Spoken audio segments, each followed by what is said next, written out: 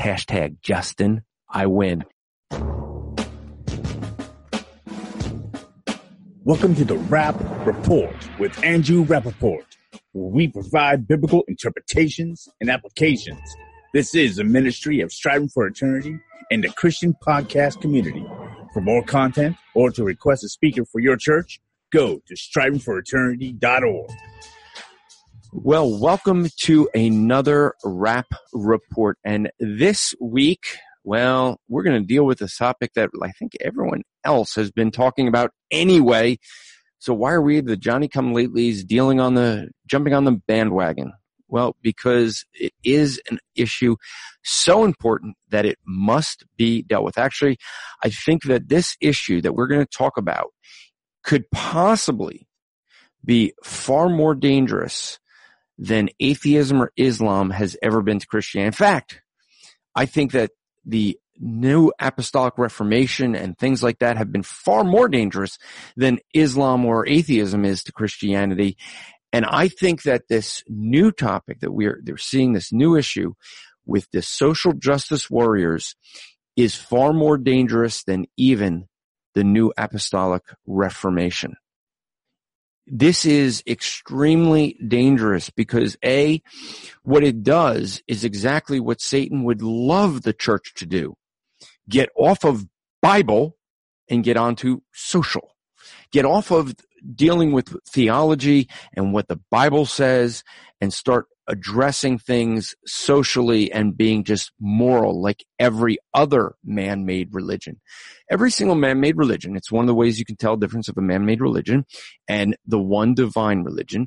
It is because every man-made religion has one thing in common. They always are focused on morality, on doing good works. Now, Christians are concerned with doing good works, but not as a means of earning salvation. That's the key. We do good works because the Almighty God, the creator of the universe, the King of Kings and Lord of Lords, came to earth as a man to die on a cross as a payment of the eternal payment of sin. And he did that in my place. I do good works, not because I have to, not because I desire to try to earn something from God or anyone else. It is because that sin that Christ paid for on the cross, that sin was what I should have paid, and he paid it for me. I love him and want to do good for one reason, because my motivation is to please him for what he has already done for me. That is why I would do things that are right. But what the church is doing is losing its focus on the gospel. And it's starting to focus on man and trying to please men and trying to get along with a world that hates us. The reality is this. Look, I understand this is an emotional issue for folks. I understand that the issues that we're discussing here on this podcast are very emotionally charged, and there's many who will not take the time to apply critical thinking to what we are saying, and they're just going to respond emotionally and want to tune us out. But the reality is, this is too important for the church to ignore. We have to be honest with what the Bible says, and we have to deal with ourselves in a right state before God, before our fellow man. And the reality that there is not going to be an ultimate justice here on this earth, we must be concerned about the gospel of Jesus Christ and promoting that more than trying to promote some sort of justice for others, especially while misrepresenting the views of many. I understand it's emotional, but we have to address it. Now, let me say, I understand that I'm white. Yes, that may surprise people. I'm super white. I mean, I have very little melanin in my skin, so much so that I burn very easily when in the sunlight. I'm white does not make me guilty for anything that someone else that's white has done. This is the reality of what is happening, is all people are being judged by something that other people have done. I am not responsible for what someone else has done. Now, let me be very clear. My ancestors had absolutely nothing to do with slavery of blacks in America or in Europe. My ancestors were slaves just a generation ago.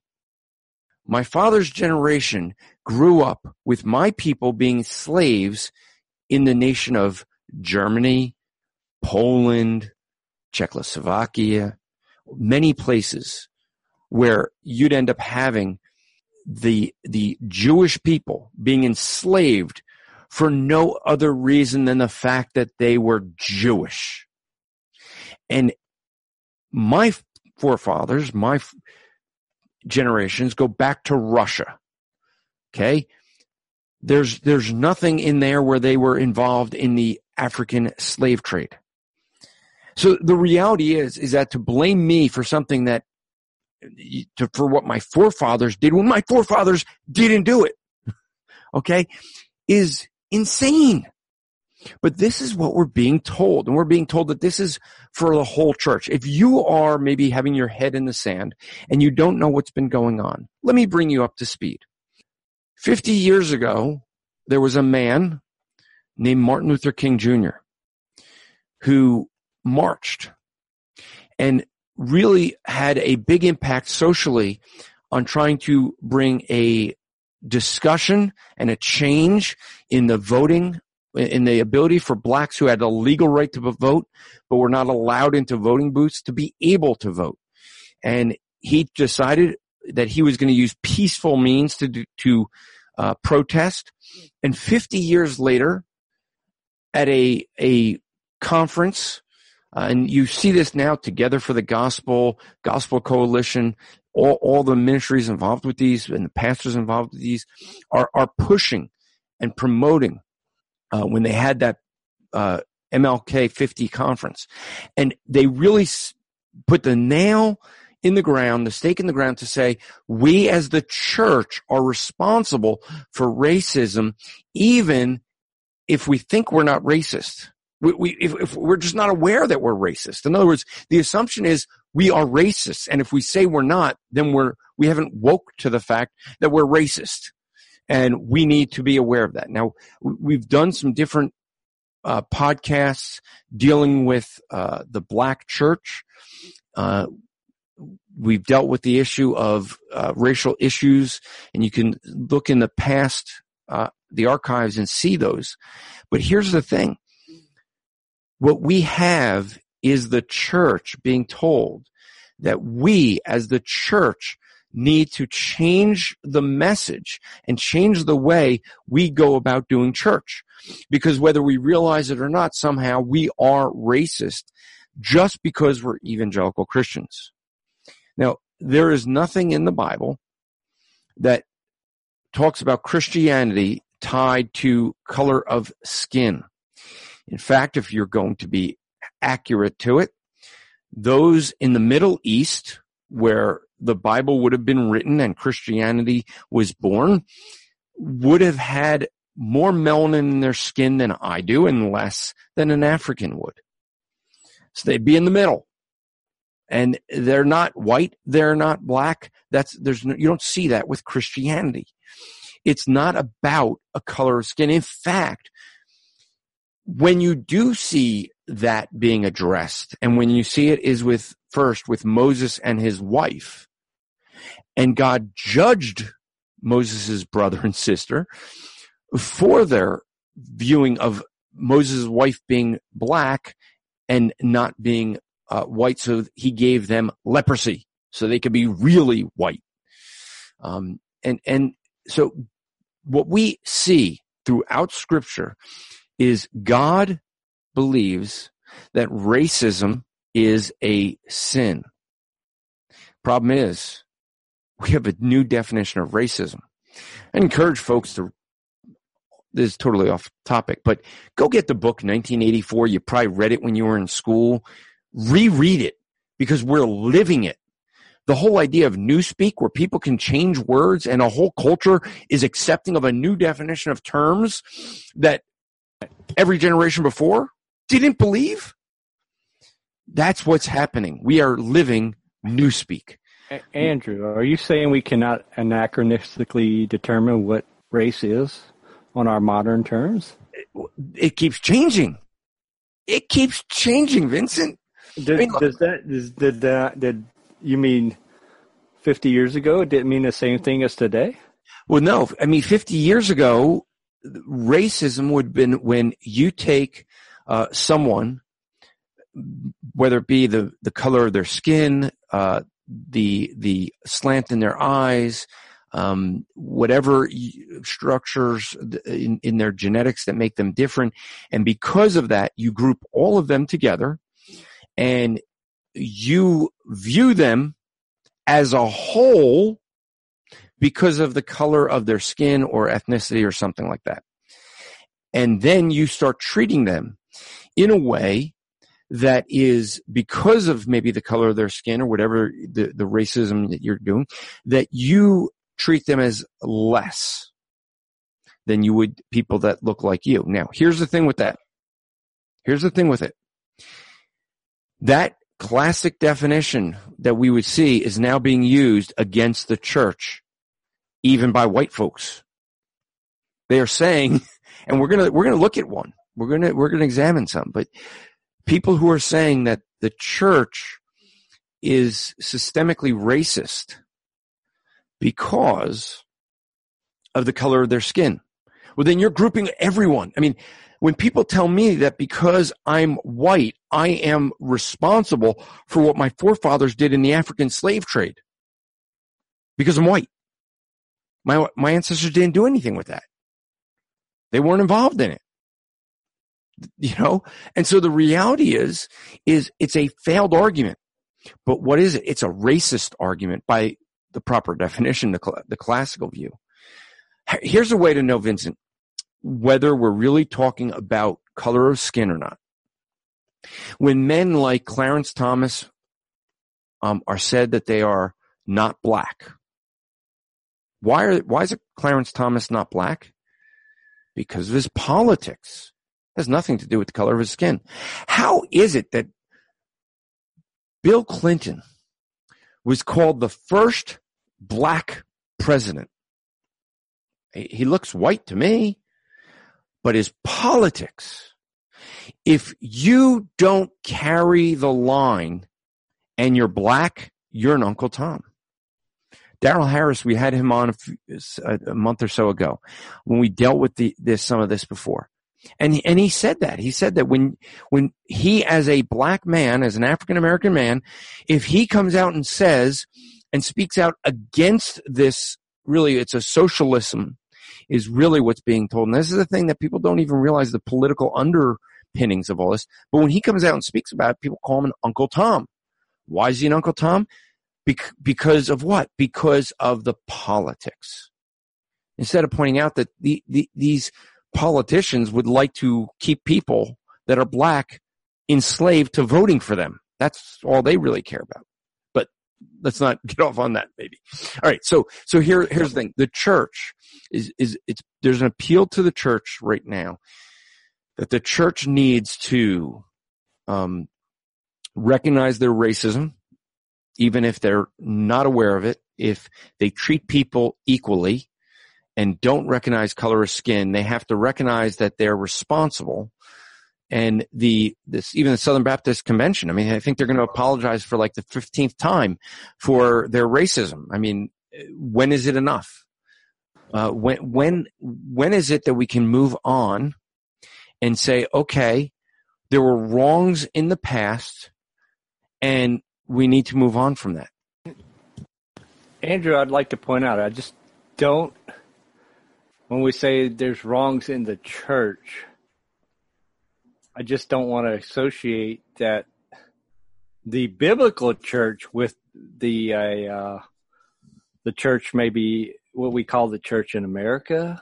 And I think there should be a a clear delineation what is the actual church versus what is perceived as the church sometimes, because I think a lot of that is placing blame on the actual church when it's not so much the actual church of Christ that he died for. I'm not saying that those persons are innocent in everything, but a lot of times the blame is placed on what the popular conception of what the church is in the culture versus what is the true church. So, well, okay, let's look at this. Has the church, let's start with the heretical church that claims to be the church. That would be a good starting point. Let's start there. Has the Roman Catholic Church done things that are wrong and sinful in the name of Christ? Yes. Yep. Can we say the Inquisitions? I mean, where Jews were being tortured and killed to convert or die. That's not how conversion works, folks. Nope.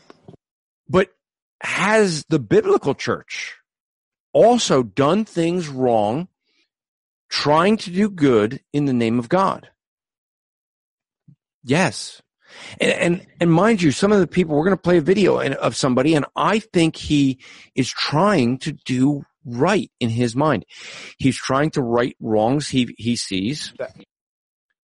He's trying to get the church to help put an end to racism. I see that. So here becomes my issue: is where do they determine what is right and wrong?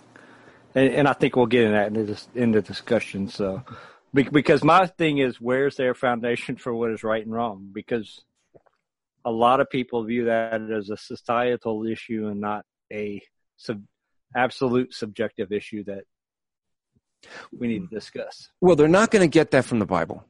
Okay, and I'll tell you why. Yeah. In the Bible, you had two races of people one that really, or ethnicities that really didn't like the other. You had Jews and Gentiles. Okay?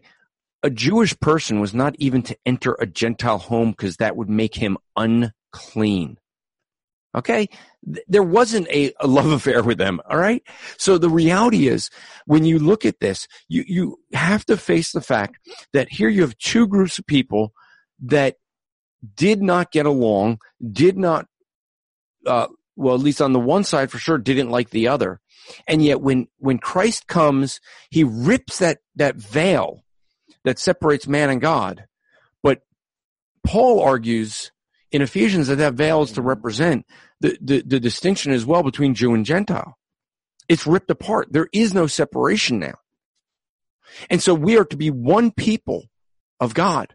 If that is the way God has it for the church, is it any different in the world? No.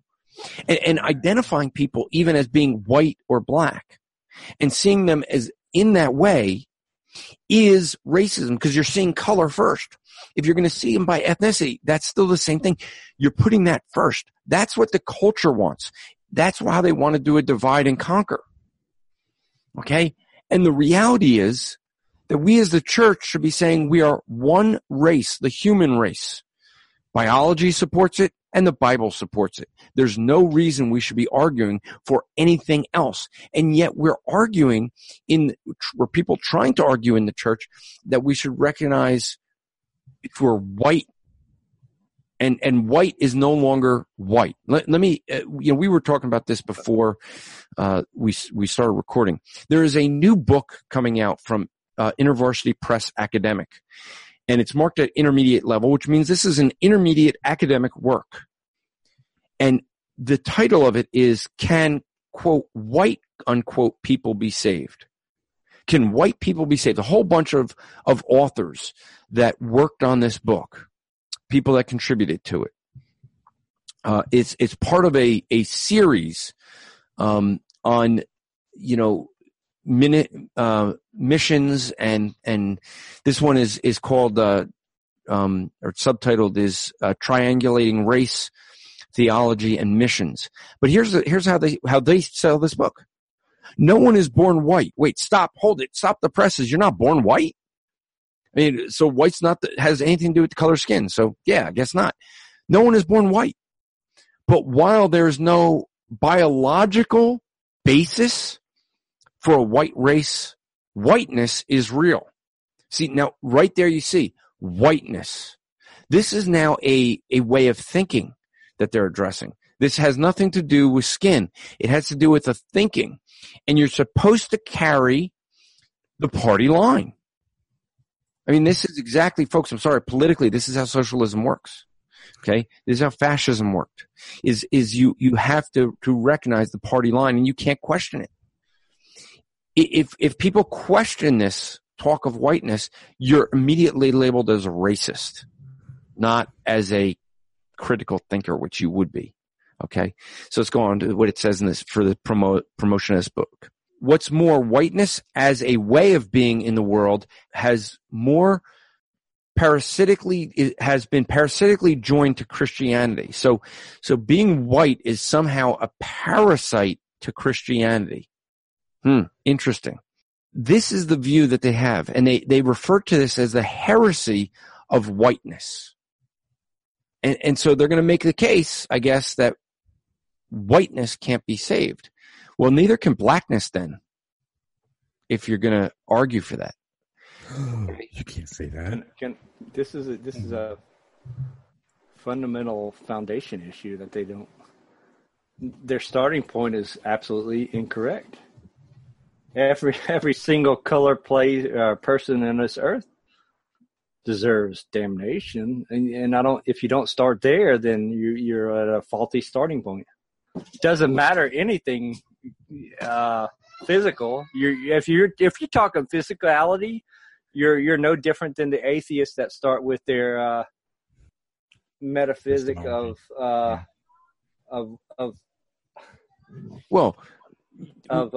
relative thinking. I mean, really.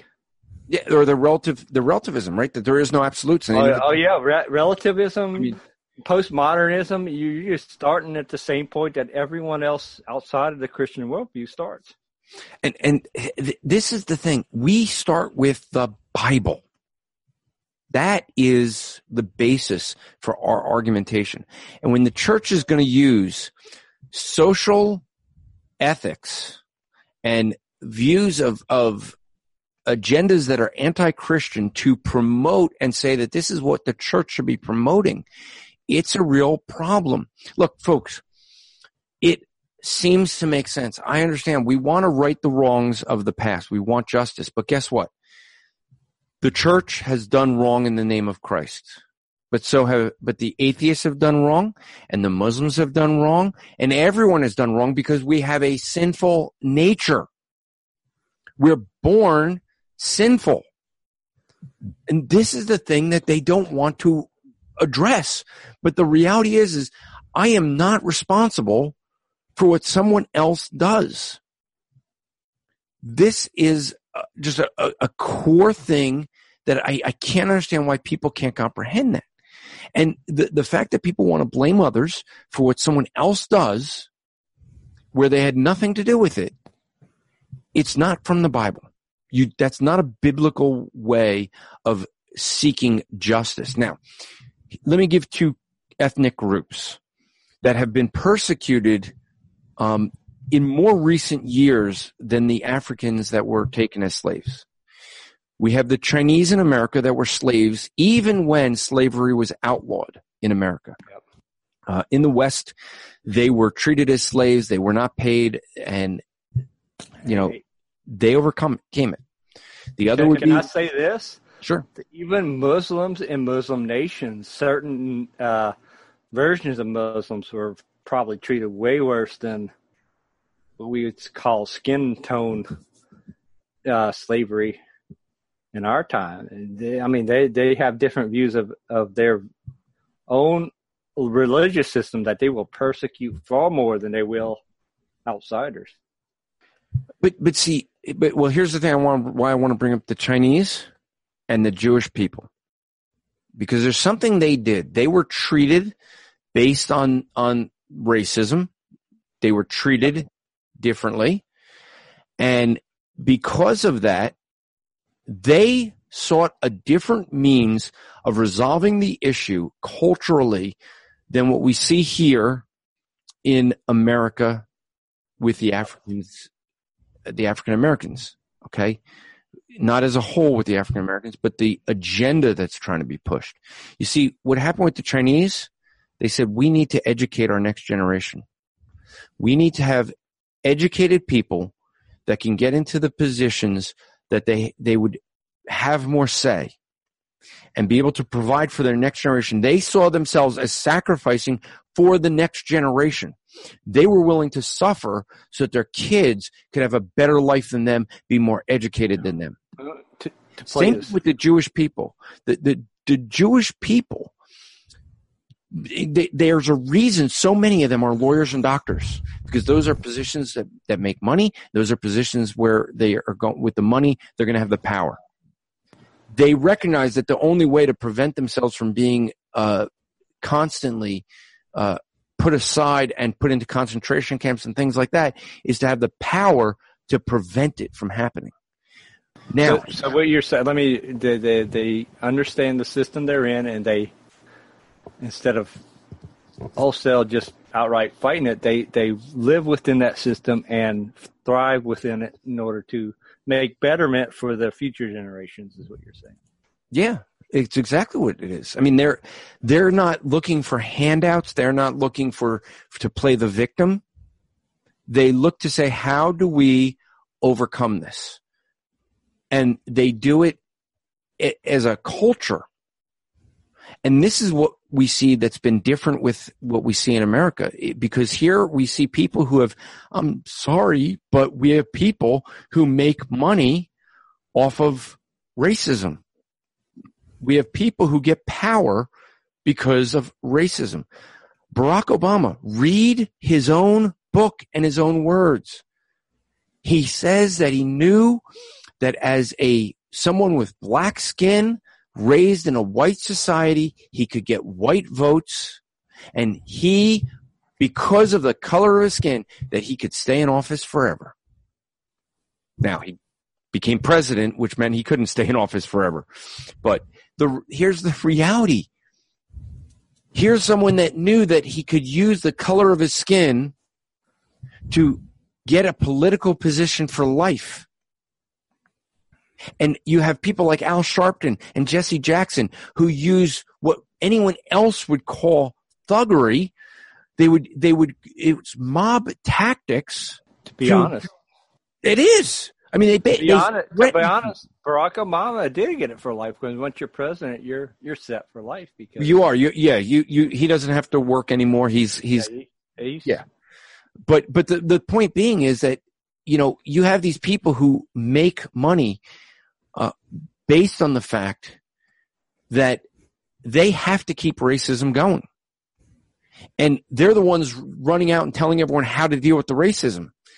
Well, here's how you end racism. It's really simple. You want to end racism? Stop being racist on all sides. Yep. You can't reverse racism. That's racist. And I know there's many who say that just because I'm white, I can't say these things. I'm sorry. This has nothing to do with the way I treat other people. Some of my best friends in high school were black. Why? Because I didn't see color. When I dated a black girl, and all of a sudden all of my black friends couldn't be friends with me anymore because I was dating a black girl and that wasn't allowed. The reality is I had friends that were told they couldn't hang out with me anymore. And I said, excuse me? Like, how is that just because I'm dating someone? That is what racism is. See, if you don't see color of skin, you don't see racism. And that's really what the church needs to be saying. The church needs to say, look, let's end racism by not seeing people by just the color of their skin and assuming things of them.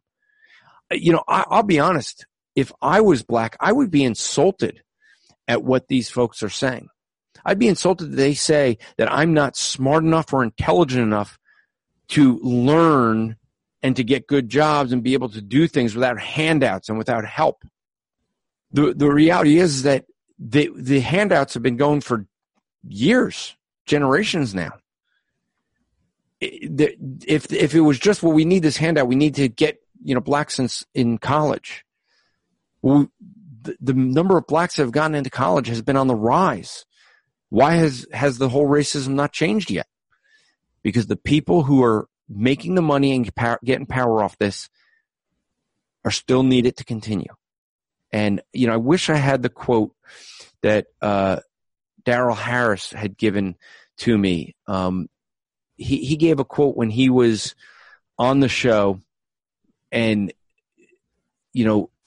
back when there was slavery, and I forget who it was that he got the quote from, but basically it was saying that there are, slavery, that the racism wouldn't end because there's people that profit from it. And that's what we're seeing, folks. We really are. And it's now affecting the church. My reason I see this as being so dangerous to the church is it changes the message of the gospel. We're becoming more about social justice than we are the gospel of Jesus Christ, that God Almighty died in our place, and he paid the punishment that we owe, that we could be set free from sin. Amen. That's the message of the church. That's the issue. That's the very issue.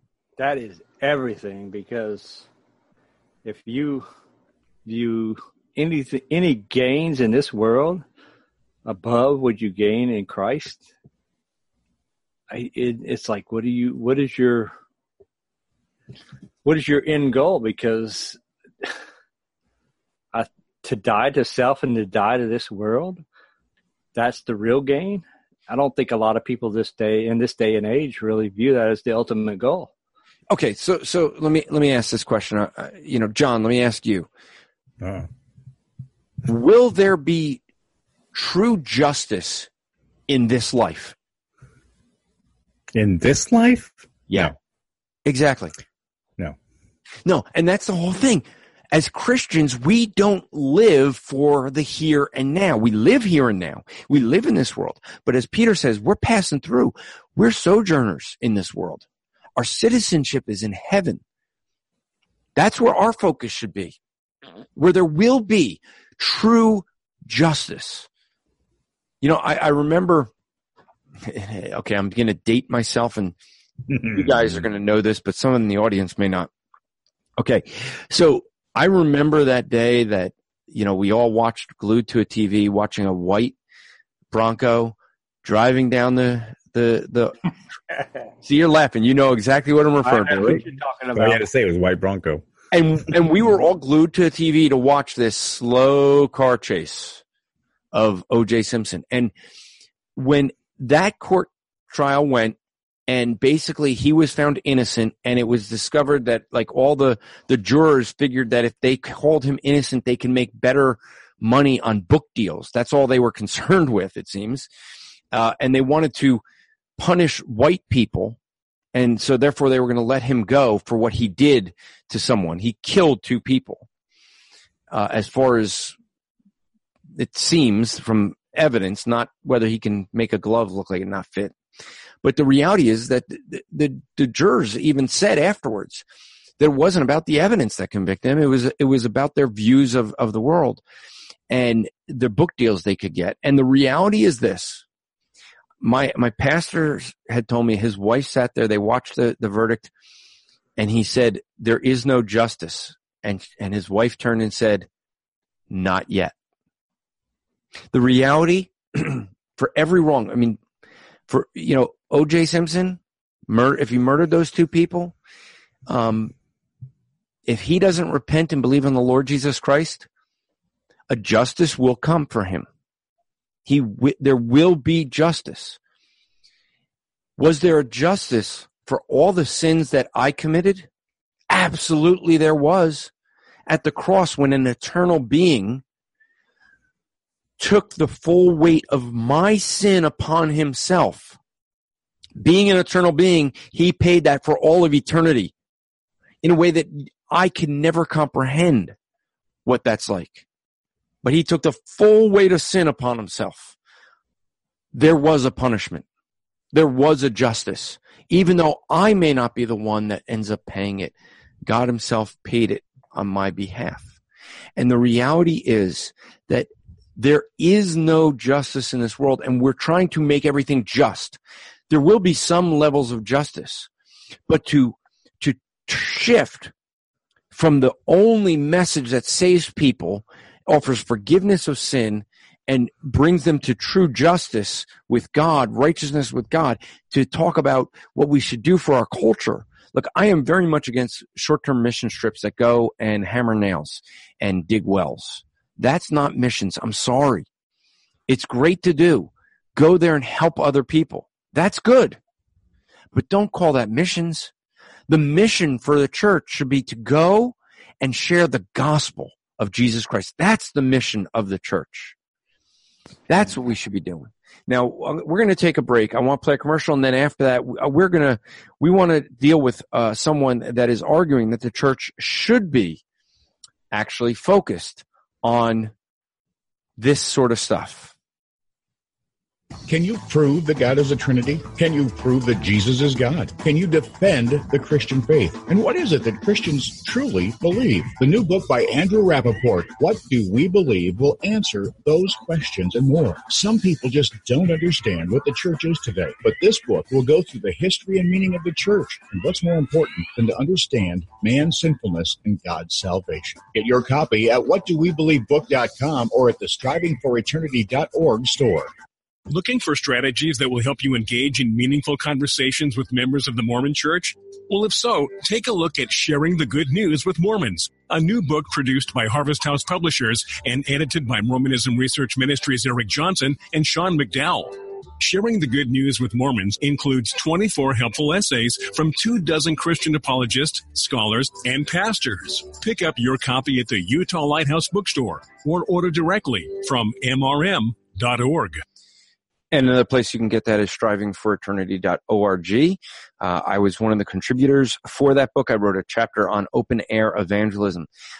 Even if you're not looking to share the gospel with Mormons, that is a good book to pick up. 24 different tactics, different styles of evangelizing specifically to Mormons, but a lot of those apply to everyone. I mean, Matt Slick's chapter on reliability of Scripture. Well, that's going to be helpful when you deal with an atheist. My tactic or style of doing open air evangelism, that works well anywhere where there's people, even where there's not too many people. But so sharing the good news with Mormons, it's more than just dealing with Mormonism.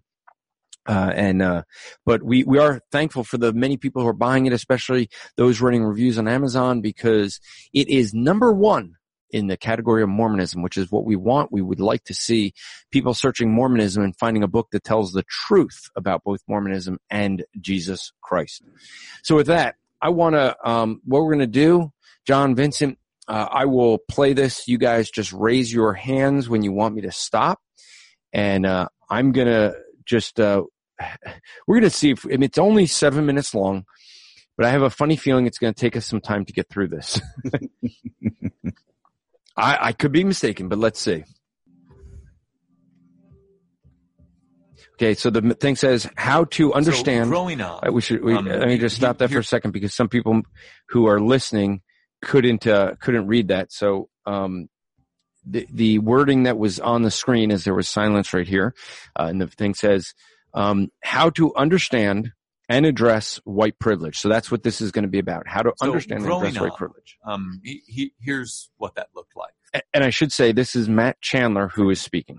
When I sat in school growing up and learned about the history of the United States of America, I opened up our books. I had to write reports. I saw in those books and read the stories of and wrote reports on people who looked like me. And then when I turned on the television, by and large, at any moment in time when I turned on the television, what I saw was people who looked like me. And then when I got magazines or when I got books or when I played with toys, or what I saw repeatedly were people that looked like me. At almost any given moment, I was surrounded by people who looked almost just like me. And so the entire experience of my life has been one of I can easily find people that look like me. Almost all my understanding of what made America great is because of efforts and the work ethic of people like me. And okay, so let's. So just because people look like him, and guess what, Matt? They don't look like you. They look very different. I mean, there's some that are whiter than you, some that are darker than you. They'd still be considered white. Some who have blonde hair, some who have black hair. They don't have the brown hair that you have. I mean, the reality is he's arguing this. And I think one of the things that I see frustrating is the presupposition that he has here is that you have to understand that because whites are teaching other whites, that somehow that's wrong. That somehow they're not going to be able to see what it is that they're doing and believing and saying.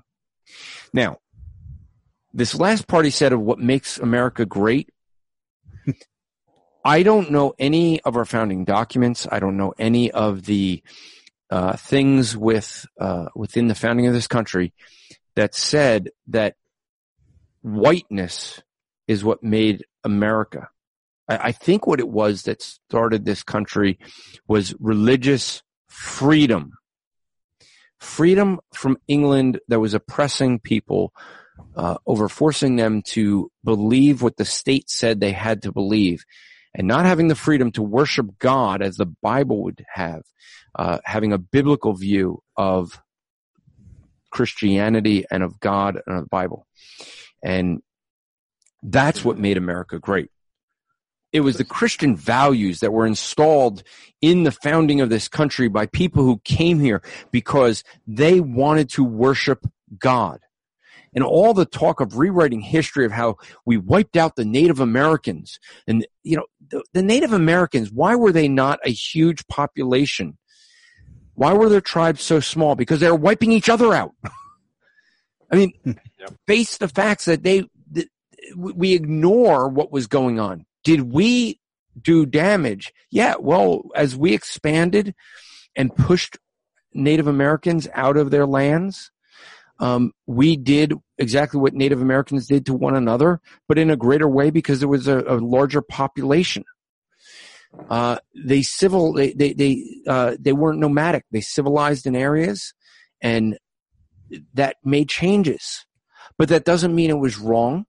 In fact, we celebrate Thanksgiving where the original pilgrims, the Christians, got along with the Native Americans and worked together because the Christians were seeking to share the gospel with them.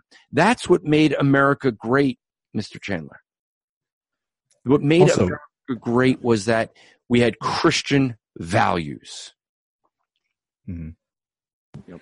I was going to throw in also the fact that he says that when he read his history, he saw a lot of people like him, and my point is, just because they may look like him doesn't mean that they're like him. There's a big difference. I mean, it's a fallacy of similarity. Yeah. Yeah, exactly. It's like I can say, look, I grew up in an alcoholic home and I'm white. Does that mean that I compare every single white person that I come across as someone who actually went through an alcoholic home also? No, I don't. The issue becomes what makes something the deciding factor of what is right and wrong. And I don't think he's thinking that deeply on it.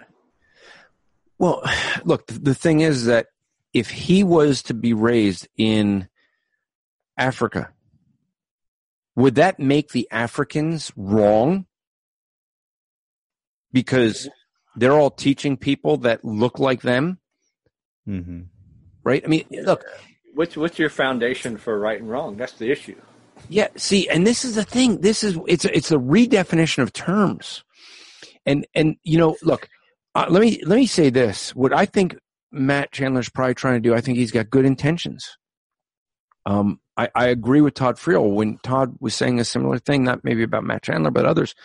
They have good intentions, but they're unwittingly going about the wrong way. And I think some of the motivation for some, I can't speak, you know, for Matt Chandler or people that I haven't spoken to that haven't shared it, but I think for some, it is this desire to get along with the culture. It is a desire The culture is becoming starting to persecute Christianity more and more, and it is a desire to get along in the hopes that would stop.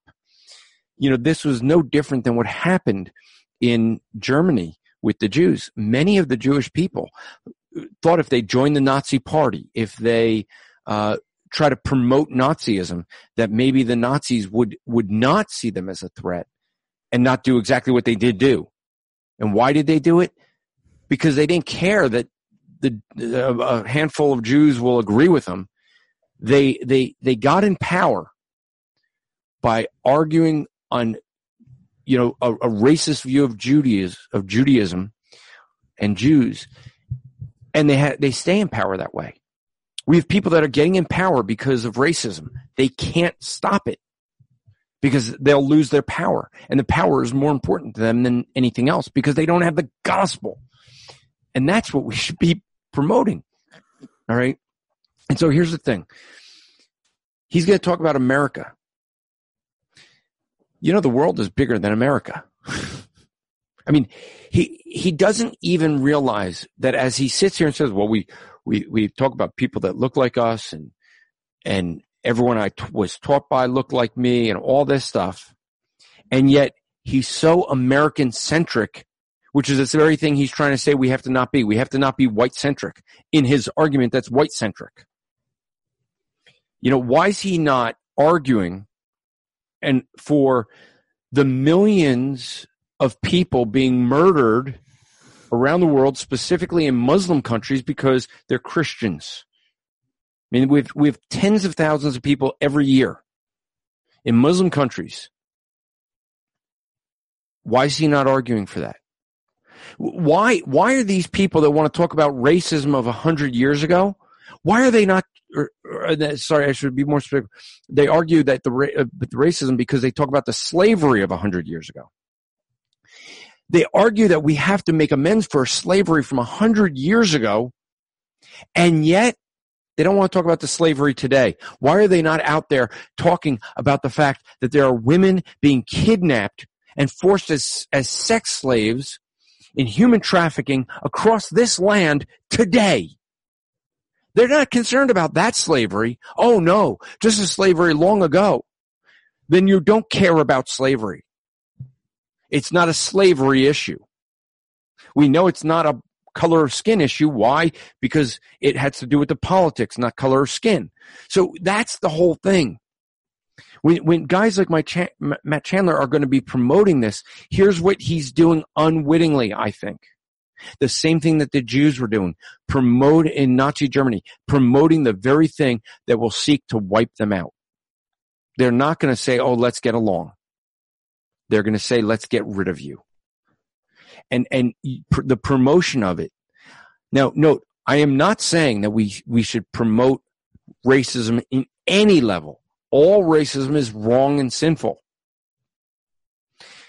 But when you start to make excuses for racism by trying to do a reverse racism, it's still racist. That's the issue. Yep. Right. I'm going to keep playing. You guys just raise your hand in the chat, and I'll know when to stop. I come from a lower class Anglo family, and so my story is kind of the American dream. Pulled myself up by my bootstraps, right? Worked hard, learned to work hard from my daddy. Okay. That's a lot of works there. That's all I'm going to say. Yeah, well, yeah, but in that, okay, you pulled yourself up by the bootstraps. Can you only do that if you're white? Or can all people pick themselves up from the bootstraps? I mean, the Chinese did it. The Jewish people did it even after being almost, wiped out in Germany and Poland and all those areas. Yeah. What is the foundation that allows you to pull yourself up from your bootstraps?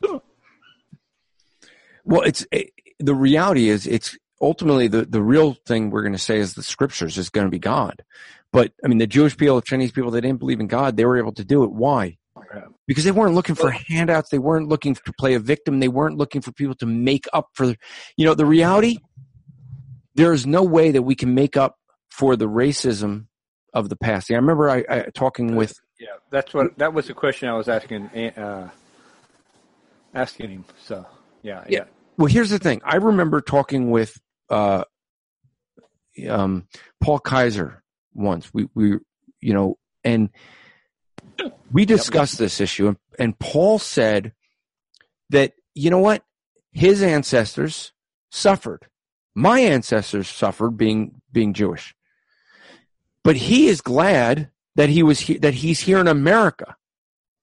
So because of what his ancestors had to go through, he benefits from it. I benefit from what my ancestors went through. Okay? They suffered. They were tortured. They were killed because they're Jewish. I benefit from that. Now, Andrew, can God use means? Exactly. I mean, this is the thing. Okay. Could God take a man like Joseph, who is innocent of what his brothers had done to him, where they sold him as a slave? He tries to do right by his master and not sleep with his master's wife. And for that, she accuses him falsely, and he's thrown in prison falsely. That wasn't just. He's then able to get out. His brothers come to him, and what is it he says to them in Genesis, at the end of Genesis, when they say, "Oh, Dad wanted you to forgive us"? They were afraid that maybe he was just being nice to them or placating them because the father was alive. Now that their father's dead, he's going to do something to them to get them back, to get justice. Yep. And what is it that we see that Joseph ends up saying? He doesn't say, "That's right, I'm going to punish you, I'm going to get you back for the evils you did." No, that's not what he says. He turns to them as they make this case. And he ends up saying to them, this is in Genesis 50, but he ends up saying, "Am I God?" Right? I mean, that's the thing. He do not fear. Am I in the place of God? For what you meant for evil, God meant for good, to keep these people even to today. This is what's known in theology as the doctrine of concurrence. God can use evil, sinful acts for his own glory. Now, it doesn't mean we go and seek to do evil, sinful acts, but what it does mean is that we don't try to beat ourselves up over sinful acts. Yeah. Does Joseph have to apologize? No. Or his brothers have to apologize for the people that came before him for this? Yeah. Okay, we're like 1 minute into a 7-minute video. We may never even make it through. Yeah, we're probably not going to go very far. When have we ever finished a video? Yeah. Well, we have. We usually always do. Just takes long. Thank goodness we're not doing this Leighton Flowers video. Wow, you just got to throw that out there. Huh? Wow. 83 hours later. He's white, just saying. Okay. Okay. No, let's continue, what bro. happens in that kind of upbringing, which is fine, is that there were some lenses put over my eyes. That's an assumption, right? Yeah. What lenses were put over his eyes? Chapter and verse. I think he's taking chapter and verse out of context, even if he... Well, he's applying also self-guilt. Well, but here's the thing. If there was a lens put over his eyes, why does that somehow have to be over my eye? Okay, let's take for granted that there was a lens over his eye. But what's he doing in this video is trying to say all whites are guilty of this. Yeah, because your skin color is similar, so obviously you are... Yeah, you're yes. just as guilty. You are guilty of the same thing, so... Okay, so here's this very simple question. Could the same lens be put over the African Americans' eyes in America here, that they have a way of thinking that they're supposed to think a certain way, or they're somehow not part of the tribe? You know what? Go listen to Daryl Harris on Just Thinking podcast. The answer is yes. There is tribalism. And if you don't carry the party line, you're kicked out of the tribe. You're called an Uncle Tom. So the reality is that what he's promoting is the very thing he's saying is wrong, but done in the African American community. He's just carrying their covered lenses. Yeah, you can apply that every community out there, right? Yes. In which I saw the world through those lenses, not knowing what those lenses are. And so if I could kind of just be straight at what I'm talking about is that I have grown up with this invisible kind of bag of privilege. Assumption. Kind of invisible toolkit. Yes. That I can reach in there at any given moment and have this type of privilege that a lot of other brothers and sisters don't have. I don't have. Hold on. Why don't they have that? Why don't they assume that? That very thinking is on his part for sure. But why does he think that the other people don't have it? And why is that applying to everyone else, every other white Christian out there? Why is he applying that same view of it? Yeah, I mean, look, there are privileges to being black in America. You get scholarships for college that you can't get if you're white. So much so that the head of who is a white person, or she's not head anymore, but she was white, but she wanted to identify as black because of the privileges she could get. So here's the deal: is those privileges aren't obviously as good a privilege as the white people get. So they're making a judgment call on the privilege. At that point, which one has better privilege? But this assumes the whole underlying argument of this is it assumes that the only reason they have privilege is because of the color of their skin. Let me be really frank, really clear on the reason there are many whites in America that have a privilege. It is not because they're white, because there's plenty of whites that don't have privilege. You know why there's a privilege for many whites in America? There's two factors. One, because of Christian ethics that were the foundation of the American experiment. Two, because they had a proper family, a father and a mother that cared for them and nurtured them and gave them the stability to grow up without being insecure. That is not what you see in the majority of the African American community. It's not what the liberals want to have happen. They want to have you see this with the whole movement of transgender and everything else, that they don't want the biblical family. They want to destroy the biblical family. And that's where that privilege comes from. You know what? The reality is the African Americans in America after slavery had strong family values. They stuck together and they were starting to make moves to get out of the racism that they ended up suffering. What changed? They became victims of the Democrats, basically. I mean, for folks who don't know, it was the Republicans who freed them and gave civil liberties and tried to treat them as equal people. And it was the Democrats that ended up realizing, wait a minute, we can get a whole voting block. And they'll just vote us in office forever. So we'll just keep giving them entitlements and they'll be forced to keep voting for us, and they'll depend on us. That's a socialist way of thinking. Sadly, exactly what happened. And for folks who don't know, it was when I think Reagan was president, may even have started under Carter, when the U.S. government started bringing drugs in from Mexico and bringing them into the black communities to help destroy the family structure, because that would keep them voting Democrat. Okay? So the reality is that there's a lot more to this than just one issue. This is so complex, and people like Matt Chandler want to just deal with it as if it's just one issue, just the color of skin, and ignore everything else, and then take that and apply it to everybody.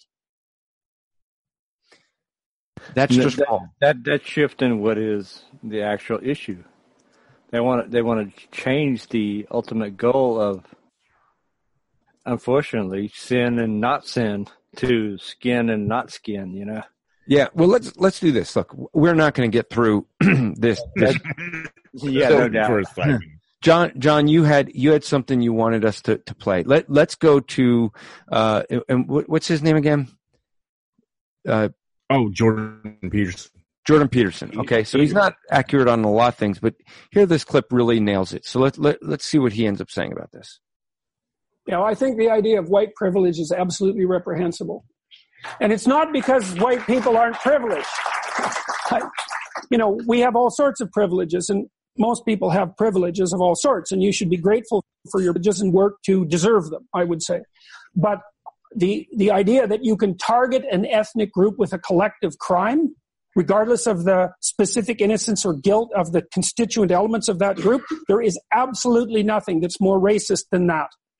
It's absolutely abhorrent. I can't... Okay, and there you have it. It is racism to argue for racism. And that's really what I tried to say earlier. If you think the human race is more than just one race, you're racist. Exactly. I mean, when you start looking at people by the color of their skin, by their ethnicity, by whatever you want to say is the races, that is racism. They're a human being made in the image of God. That's it. The Imago Dei, the image of God. If you think there's more than the Imago Dei within the people created, now, that's racism. We're almost up on time here. I don't know if you picked up on one logical fallacy, so we'll count that as our name that fallacy clip. But we'll do a quick transition. Let's play a commercial, and then we'll switch over to our spiritual transition game, and I'll let one of you guys figure out which one has a better thing. So here we go. The good news is Striving for Eternity would love to come to your church to spend 2 days with your folks teaching them biblical hermeneutics. That's right, the art and science of interpreting Scripture. The bad news is somebody attending might be really upset to discover Jeremiah 29:11 should not be their life verse. To learn more, go to strivingforeternity.org to host a Bible Interpretation Made Easy seminar in your area. And actually, I think maybe if more churches were hosting the Bible Interpretation Made Easy seminars, maybe we'd have less of these problems. Maybe people would understand how to interpret the Bible and see that as more important than interpreting culture. Just saying. Amen. Don't you have a whole series on Bible interpretation? Yeah, we got a whole class at the Striving for Eternity Academy. I love the Striving for Eternity Academy. It's good stuff. Yeah, people can go to strivingforeternity.org. There's an academy page. We have 4 courses out there right now, but we have a whole course, 20 lessons on how to interpret the Bible, and that will help with Bible studies and all that. So, yeah, I do encourage that. I do too. And look, if folks, let us come to your church and teach people 2 things. Here's what the Bible Interpretation Made Easy seminar does. One thing, it teaches people how to interpret the Bible. Second thing it does, if you have a godly pastor who's in the Word of God preaching every week, it shows the people of the church how much work he does during the week. If you were to come to a church, how long would it take you to go through that course? Well, would you need like an entire weekend, or would we typically like to do it in a weekend. We have adjusted it for different needs, but we typically will do it in like a Friday, Saturday. So we do Friday night and Saturday. We do about 6 sessions, 8 hours. And we'll go through tools of Bible interpretation. We'll teach you how to use the concordance properly. We'll teach you how to use some tools to get into original language, tools to help you understand the culture, the geography. We'll show you how to use those tools because those are going to be essential to understanding then the interpretation. But then we'll go into software. We'll go into websites that you could go to, find good materials. We'll go into all of the principles of identifying the type of literature, why that's important, what rules apply when you have different types of literature. We'll go into how to investigate the text. We're going to look at things like that, and we're going to do it in a way that anybody at any level can understand. Amen. And if y'all don't think that's important, I mean, we're talking eternity, and this is the most valuable thing you can, spend your time in. What is it, a day or 2 for eternity? Absolutely. Spend your time and effort in learning about the Word of God and how to properly interpret it. When we're sitting in heaven, we're going to be thinking about the scriptures that we knew and memorized, that we understood, and we're going to We're going to sit at the feet of Christ and talk about how much we love him and how much we knew of him. We're not going to be thinking about who won the Super Bowl in any of the years. Amen. Who lost the Super Bowl? No one remembers. We're going to think of how little we knew. Yeah. Praise God for how much he allowed us to know. Yeah. All right, so let's play a quick game here. It's time now to start the spiritual transition game. All right, so one of you guys is going to give me something to transition. Why do we play this game? Because most people think that sharing the gospel is very easy once they get into a spiritual discussion. And what we want to encourage you is with the fact that you can transition anything from the natural to the spiritual with practice. That's what it takes. It takes doing this regularly. Why do I do this on this show every week?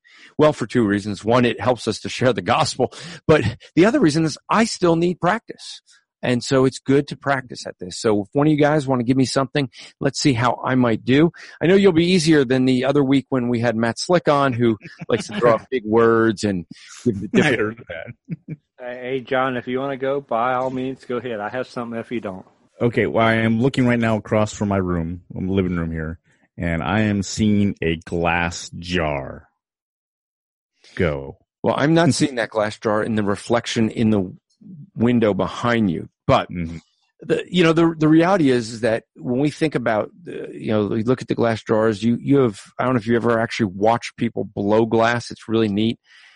Heating up. I mean, it's basically sand that's heated up, and they blow it into, well, maybe not nowadays, but where they used to, right? But you'd blow it up and you can make all these different shapes. And you can make some that look exquisite and be used for, the king's palace, and others that, could get used as nothing more than, holding, your trash or your waste. And the reality is that what we end up seeing is that in life, we tend to think that everything should be equal. And it isn't always. I mean, sometimes there's jars that are made for display, and others that are made to just hold trash. And some would think that's just not right. It's not just. And yet the reality is that the maker of those created those and designed those to fulfill a purpose that he wanted. He wanted some to be put on display and others to be used to hold trash. And the reality is that it depends on what the maker's purpose in that. Have you ever thought about that? That whoever makes it actually has the right and the authority to decide how the piece that he makes is going to be used in how he makes that. Well, the same is true for you and I. See, though we don't always want to admit it, have a creator. And he created us with purpose. That purpose is to glorify him. But you and I, we violate God's law. We sin. We break his law. And because of that, we are all worthy of being those vessels of trash, of waste holders. And yet he made some of us to be vessels of honor that display glory. And he died in our place that we could be that sort of vessel, that he who knew no sin could become sin for us, that we might be the righteousness of God.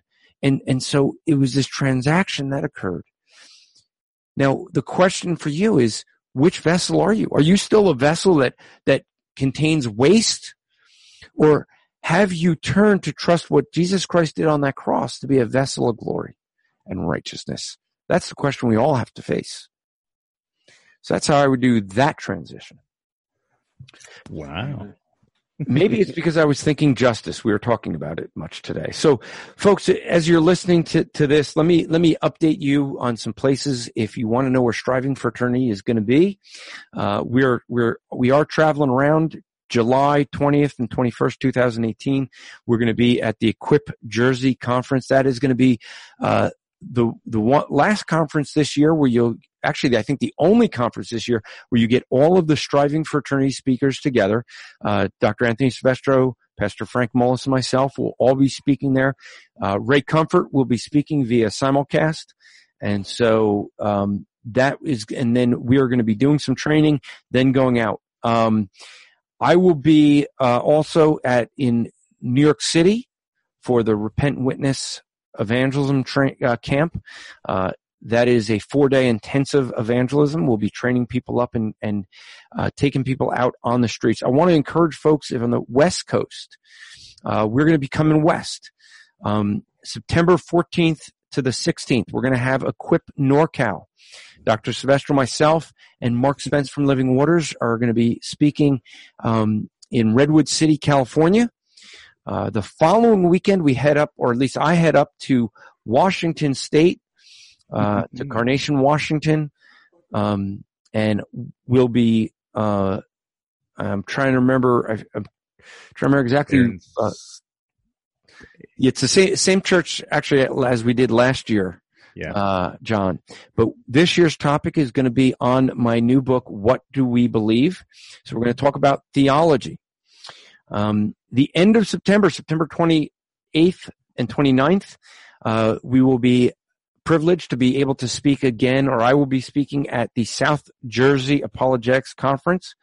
They're going to change up the structure a little bit this year, but so I don't know what my topic is yet.